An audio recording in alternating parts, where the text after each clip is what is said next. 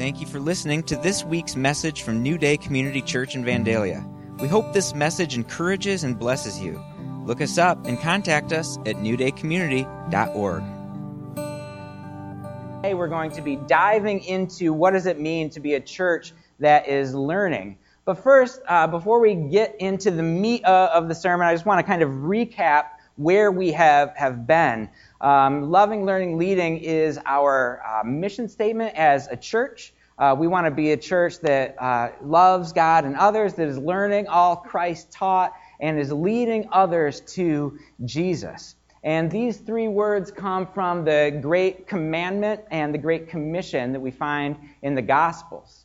The Great Commandment was a young lawyer comes to Jesus and says, how can you sum up all the law and the prophets? And Jesus says, love the Lord your God with all your heart, with all your mind, with all your strength, and with all your soul. And the second is like it, love your neighbor as yourself. Right? And so we see, and we talked about this last week, that Jesus links these two commands that we find in the Old Testament to love God and love others. And we saw that we cannot do one without doing the other. So we want to be a church that is loving God and loving others. And through fulfilling that, we can be lights into the darkness. We can actually continue the work that Jesus began when he came to this earth, became a man, and inaugurated this kingdom. We get the honor of continuing that work to bring light into the darkness. And we can do that by loving God and loving others. And then the learning and leading comes from the Great Commission. And after Jesus' resurrection, he says, all authority in heaven and on earth has been given to me. Therefore go and make disciples of all nations, baptizing them in the name of the Father and of the Son and of the Holy Spirit, and teaching them to obey everything I have commanded you. And surely I am with you always to the very end of the age. And so next week we're going to talk about this go, right? He says, go and make disciples, right? And baptizing them and teaching them to obey everything I have commanded you. That's where we get the leading from. But the learning, right? And this is implied here because if we are going to go out and make disciples, if we are going to go out and teach people everything that Christ taught us, well, we should probably know what Christ taught us, right? And so we need to do this step of learning, being a church that is learning all that Christ has taught. And through doing that, we're going to be able to fulfill the call that God has on us to be lights in this dark world, to be hope in a world that is longing for hope. And according to Matthew, a person, the author of the book, the Gospel of Matthew, according to Matthew, a person becomes a disciple of Jesus in this post-Easter world by being taught to obey what Jesus commanded us. And we can see this throughout the Gospel, that Jesus calls his disciples, and then he goes into action. He starts healing and casting out demons, and then he goes into these long teaching discourses, then heals some more, and we see him bringing these disciples along and teaching them and then releasing them, right? And so we also want to step into this process of learning all Christ taught. And last week, right, like I said, we talked about loving God and loving others, and that sums up the law and the prophets, that is what we are called to be as Christ followers, right? And all right, that's good. But discipleship, or learning what Christ taught, it helps us to apply those things into every aspect of our lives, right? How do we love God and love others as a dad or as a mom? How do we love God and love others in the workplace, right? How do we love God and others in the community or in the church, right? Or in anything that we do? And that is the discipleship process, right? Learning how to apply that stuff into our daily lives. And in the Great Commission, we are commanded to go out, and to do that, we are ordered to go out and make disciples, right? But in order to do that, we first have to be disciples. And when I got saved, about a little over 20 years ago, Redemption Christian Assembly, which then later on became New Day Community Church, which is now New Day, well, is this.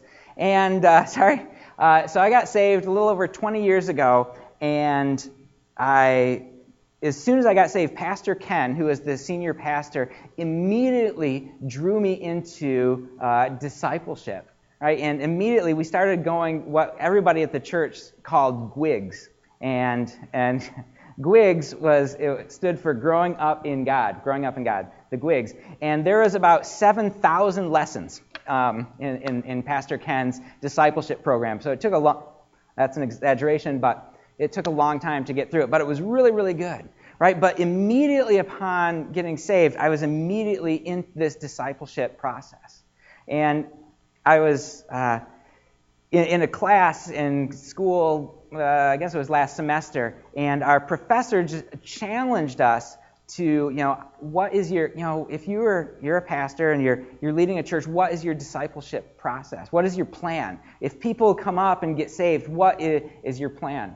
Right? And encouraging us to take, as leadership, taking responsibility for these people that are starting out this life of God, of running after God. Right? Because if we just let people get saved, we're great, we celebrate them, but then we're busy, we want to watch CSI or what have you, who knows what's going to happen to them? They just kind of wander about, and it's difficult to walk this life out, right? This Christian walk out, if we're left to our own devices. For me, I needed to get together with Pastor Ken weekly because George and I were talking this morning, that we do midweek things and we pursue God in relationships because we leak, right? We leak throughout the week, and we need to step back and be reminded about what God is doing, and that we can be purposeful, and we can pursue God and run after Him with all we have. Right? Because in the midst of the week, we can get distracted, and work gets busy, and there's difficulties, and we get, and just God can start to fade away a little bit. But we want to be constantly learning all Christ had taught us, so that we can run faithfully this path that He has called us to follow. All right, and so that's what we're talking about today. We're talking about discipleship and the importance of being in discipleship relationships. All right, and in my experience, there's been three things that have been significant for me as I have grown to learn all that Christ has taught. And we're going to look at those three things this morning. We're going to look at the Word of God, the significance of the Bible in our discipleship process. We're going to look at the significance of the Holy Spirit in our discipleship process, and we're going to look at the significance of other people in our discipleship process. Okay? So pretty simple. 3 points today. That should be easy. All right, so the Bible. I just got this book. When I was starting this series, I started going through a discipleship process with a young man in the church, and it's been really fun. And so I got this book, this Discipleship Essentials book, because I took seriously this call from my professor that, are you discipling the people in your church, these people that are getting saved? And so this young man got saved a few weeks back, and he doesn't have anybody to disciple him. And so I'm like, well, I can't just let him float around, right? And so I took him under my wing, so to speak, I guess. And it's been really, really fun. And then meeting with another young man here in Vandalia, going through this. And it's been a great book, and just walking through this discipleship process. But in the beginning of this book by Greg Ogden called Discipleship Essentials, he says this, talking about the Word of God. We are not interested in stowing away truth as if we were simply trying to acquire more knowledge. Okay? The object of Bible study is to encounter reality, and then through God's power, bring our lives in line with it. I thought that was really, really good. Let me read that again. We are not interested in stowing away truth as if we were simply trying to acquire more knowledge. The object of Bible study is to encounter reality, and then through God's power, bring our lives in line with it. Right? And so it's not just another book. And I read a lot of books, right? But the Bible is different. It is the the revelation of God, and it is through pressing into this book, this Scripture, that we are changed. We don't want to just read it and put it down, but we want it to get inside of us. We want to encounter the reality of God as we dive into the Scriptures. And whatever we learn there, we want to bring our lives in line with it. We need to learn to subordinate our feelings and our emotions and our beliefs to the reality shown in the Bible. And then 2 Timothy chapter 3, 16, it says, all Scripture is breathed out by God and profitable for teaching, for reproof, for correction, and for training in righteousness, that the man of God may be complete and equipped for every good work. And so we see here that it says that all Scripture is breathed out by God, right? And that means that it was inspired by God. We know that humans wrote this book, and we know that humans have transmitted this book through thousands of years to us, but it was inspired and it was breathed out by God, right? And this reality that the Bible is inspired and breathed out by God means that it is important, right? It is the inspiration of God is what gives Scripture its authority. And we view these texts as the very words of God written for you and for me. Right? We can know some things about God by just encountering nature. And last month when Cameron was talking about the pathways, right? He talked about is it the nature pathway? Is that the one? And that people encounter God in nature. Right? And it is so powerful and so significant, and I encourage you, if that is you and that's how you encounter God, that you should do it. But without the revelation of Scripture, we can go out there and we can look at nature and we can go, man, whoever, it seems to me, it only makes sense that somehow something created this. Something, that is transcendent. Somebody that has a good plan and has order. And we can learn some aspects about God. We can say He is awesome. But without the Scripture, a tree can't tell us how to get close to God. Right? It is the Bible that tells us what God requires of us and what He wants us and expects us to do so that we can draw close to Him. Good news, it's grace. Grace through faith, right? And He doesn't have this big list of rules that we have to accomplish to get close to Him. That's an aside. Grace. But we, through the Bible, we understand how to draw close to God, and we are grateful for this special revelation, the Word of God to us. But this also says that the Word of God is profitable for teaching, for reproof, and for correction. Right? And so that means that this Word of God is practical for us. Right? It's not just kind of these esoteric and mystical teachings of this transcendent God, but these are showing us how we can actually live our lives and how we can actually enter into the fullness of life and how we can enter into just the peace and the assurance of God and how we can fulfill the good works that God has called us to do.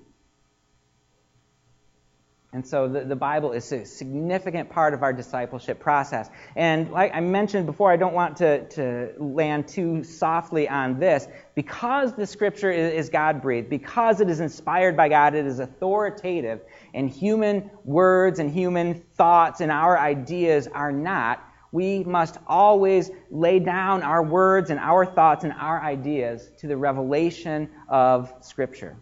Right? If something is in our mind, if we read something, if we think something, if we experience something, and it does not line up with what Scripture teaches, it is not from God. Right? And we need to line ourselves up with that and use the Scripture as the foundation, our primary tool in discipleship. And for me, it was probably 5 years ago, I really got serious about reading my Bible every single day. And so I started reading through the Bible chronologically, right? And you can read like 3 chapters a day and you get through it in a year. And that was really great because you kind of get the whole overarching story of Scripture, and you can find where like the prophets, Jeremiah and Malachi. Where do these guys fall in the chronological order? So it was good for that. But what I found was that many mornings I would get up, and for me, what I've learned is if I don't read the Bible first thing in the morning, it is not going to happen. That's my reality. And so I've learned that I just have to do it, right? You jump in. And so I'll get up early, and I'll sit there and read the 3 chapters or whatever, and maybe pray a little bit. And many mornings, it didn't seem like there was anything happening. It didn't seem like God didn't show up in a blinding light, and knock me out of my chair, and I just read it. But what I saw in this time frame, as I was consistently reading my Bible every day, that there's a what do you call it? What's the right word?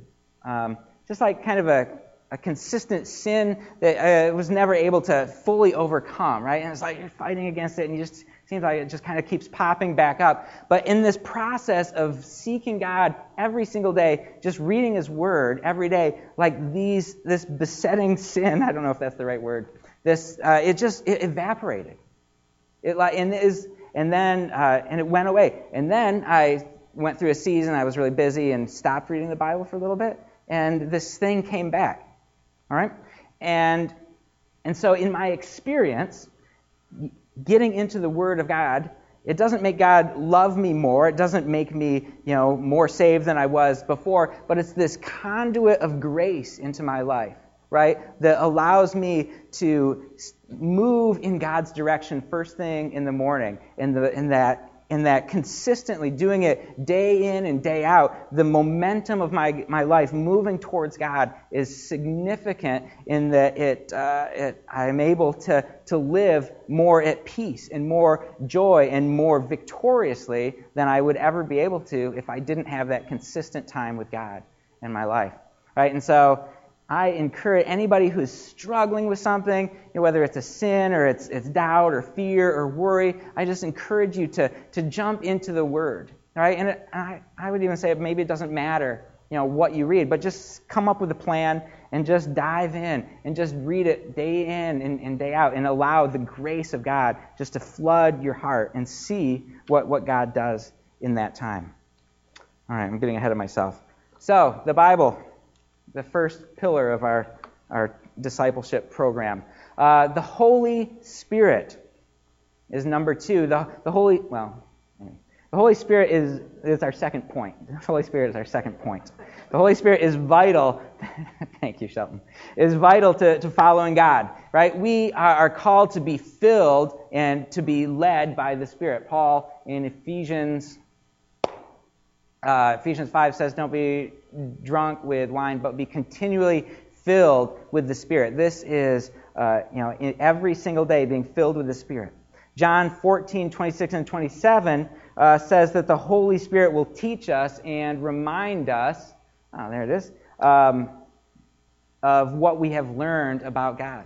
Right? We see that John continues that the Holy Spirit brings conviction of sin.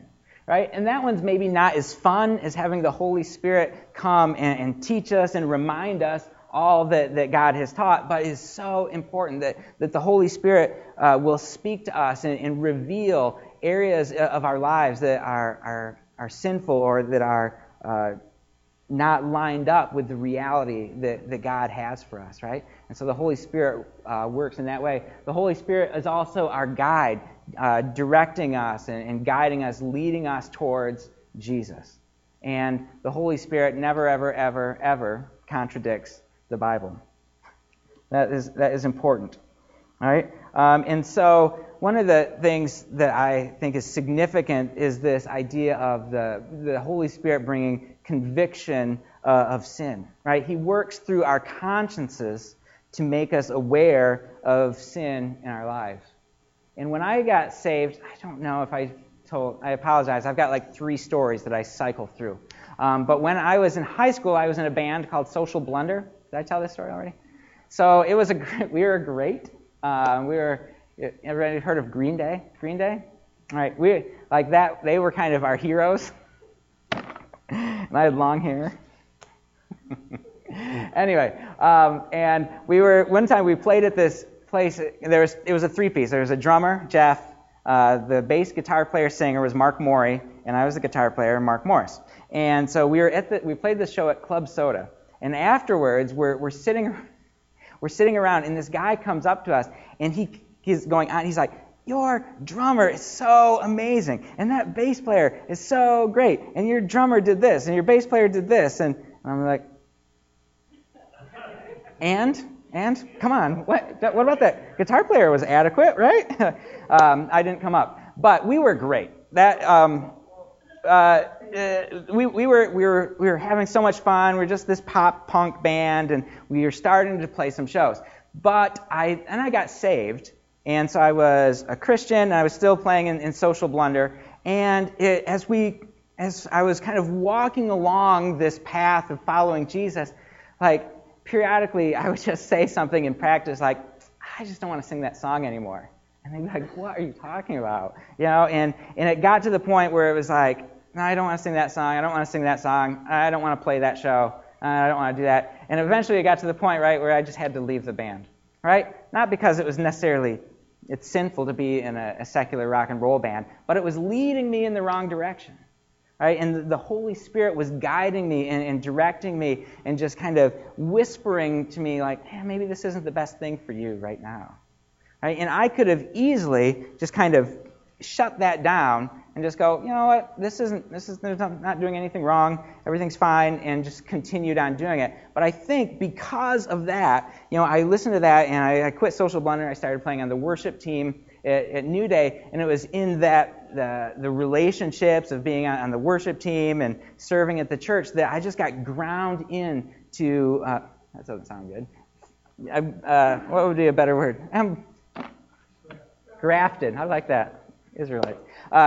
Just kind of grafted in to the church, and I was kind of found solidly planted there, right? And I think it was because that's what the Holy Spirit was leading me to. He was convicting me of this thing that was leading me away from God. You could also say that through that the Holy Spirit was guiding me, right? Like a few years ago, I was working at Fox Brothers, didn't love it, and I was like, I don't know what to do. I don't have any skills. I don't have any other, abilities to go and do another job. What am I going to do? And I just sought God, and He guided me, and eventually brought me into connection with some people that led me to Cornerstone and to Grand Rapids Theological Seminary. Just guided me to that place that has brought so much fulfillment in my heart.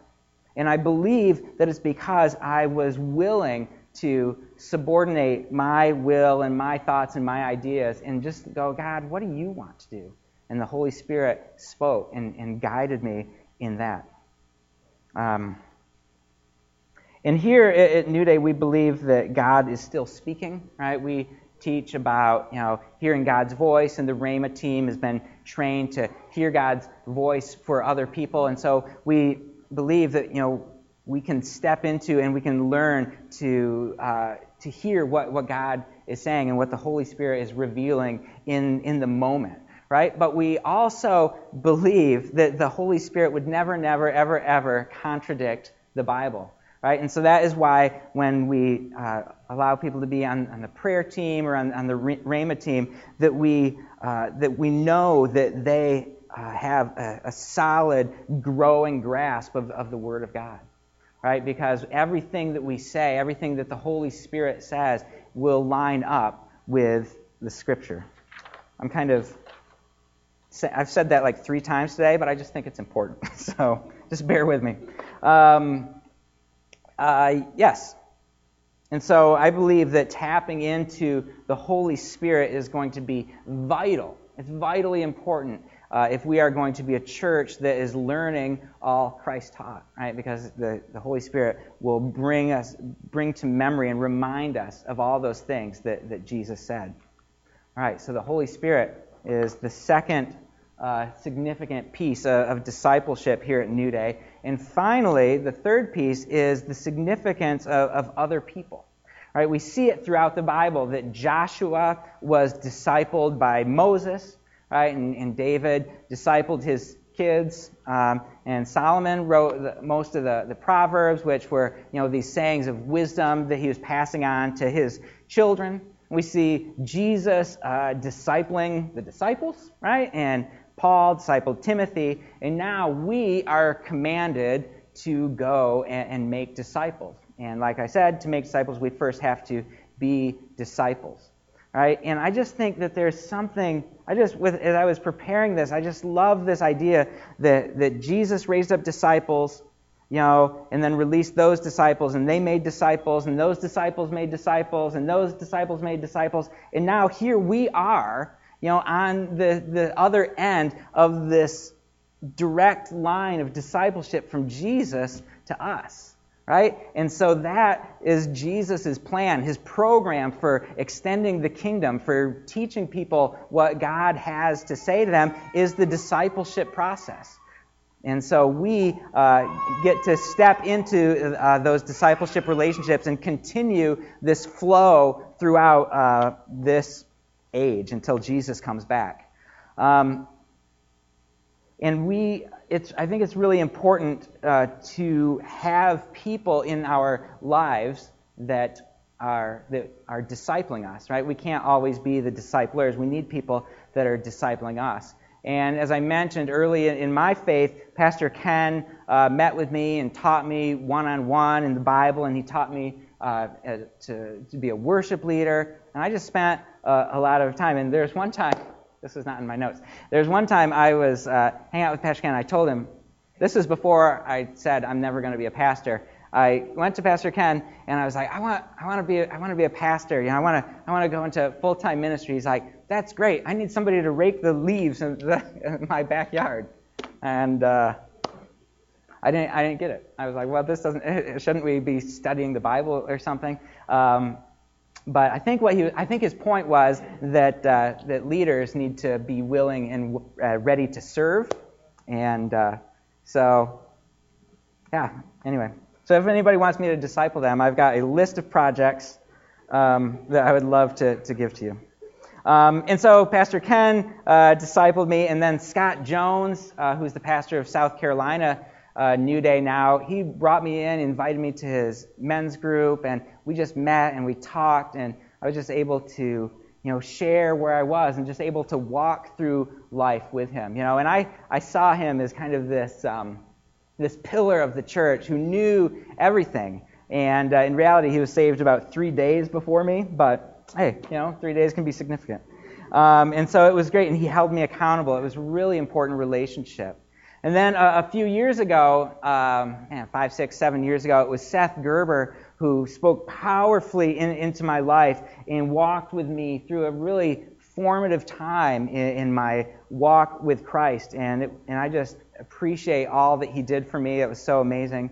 And now I have Pastor Cameron. What an amazing blessing that I have, that he is discipling me, and he answers my questions, and he pushes me and encourages me, actually pushes me to do more than I think I could possibly do. And it's been so significant in my life.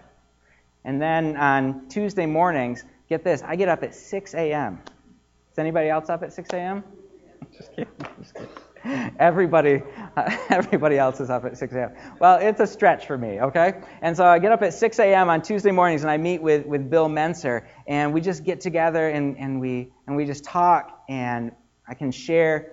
We're just really open and go, hey, this is where I'm at, and this is what's difficult right now, and this is what I'm struggling with, and we just pray together, and we hold each other accountable, and it's that has helped me to go further, faster than I ever could on my own.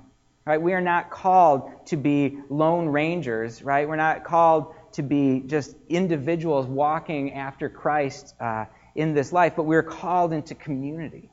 Right? And I think that if we are transparent and teachable and submitted to those who God brings into our lives, then we are able to get so much further, so much faster, and do so much more for the kingdom of God, and step more quickly and fully into this abundant life that God has for us. It is amazingly important. And so I just encourage everybody to have somebody in their life that they can be open and transparent with and that they can talk to about real stuff that's going on in their lives. And finally, as a tag to my other people, the significance of the church in our discipleship process.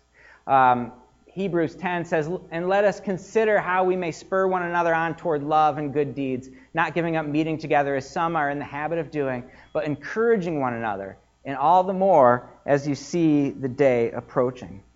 Right? And so the discipleship, as the church comes around us and we grow together as we look forward to Christ's return. Right? When we come together as the body of Christ, we are discipling each other. We're spurring one another on, right?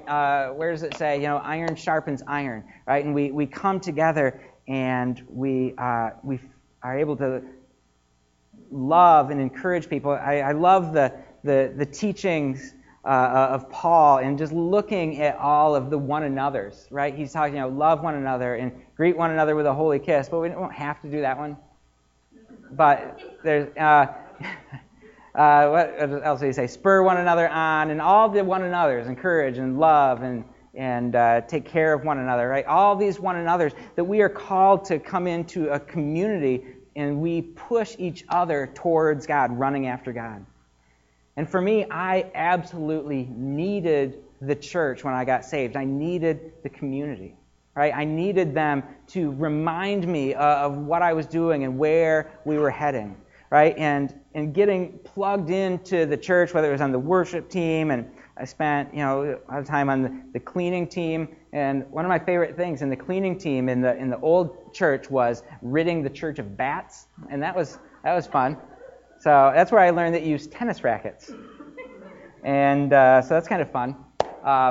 Anyway, and so but there is. Because I was part of the church and because I was had responsibilities, I was expected to be there. There was never a Sunday and there's never a Wednesday that it was like, oh, I wonder if I'm going to go to church. It's because I had responsibilities. I knew I was going to let somebody down if I wasn't there. And for me, especially in those early years, I needed the reminder that we're moving towards something and God is moving in your life and you can hold on to this. And later as I matured, I didn't have to be in the actual church 24/7 to remember Jesus. But in those early days, it was really significant for me. And I needed to be challenged. That's one thing about the church is that you get challenged by other people's points of view. Right? We're all walking this life together. We're all trying to encounter God and know God the best we can. And if we were on our own, we could easily kind of get misled, right? And kind of fall off the deep end. But we come together and we hear other people's points of view and other people's opinions, and it helps us as a community to run after God together. All right? And so we need all three of these things. We need the Bible, we need the Holy Spirit, and we need other people. Leaving anyone out, I think, is dangerous, right? If you are Bible only, I know some people that kind of aren't super, they're just like the Word of God, and that's all they care about, right? And they can tend to get legalistic, right? And and trying to work their way towards God. Right, if they leave out the role of the Holy Spirit in their lives. And then I know people that are more excited about what the Holy Spirit is saying and they leave the Bible out. Those people just get wacky. They get wacky real fast, right? And we need other people in our lives to encourage us and to walk with us. And so I just encourage each one of you guys to evaluate yourselves in these three areas. Am I reading my Bible? Am I inviting the Holy Spirit to fulfill His role in my discipleship process? And do I have other people in my life that I can submit to and be transparent with? And if you do these things, you will be part of this church. Well, you will be regardless, but we'll be a part of this church that is learning all that Christ has taught and learning to apply it in our community so that we can be a church that is making a difference, that is continuing to be light and salt into a world of darkness. Amen? Amen. Can you stand with me and we'll just close in prayer?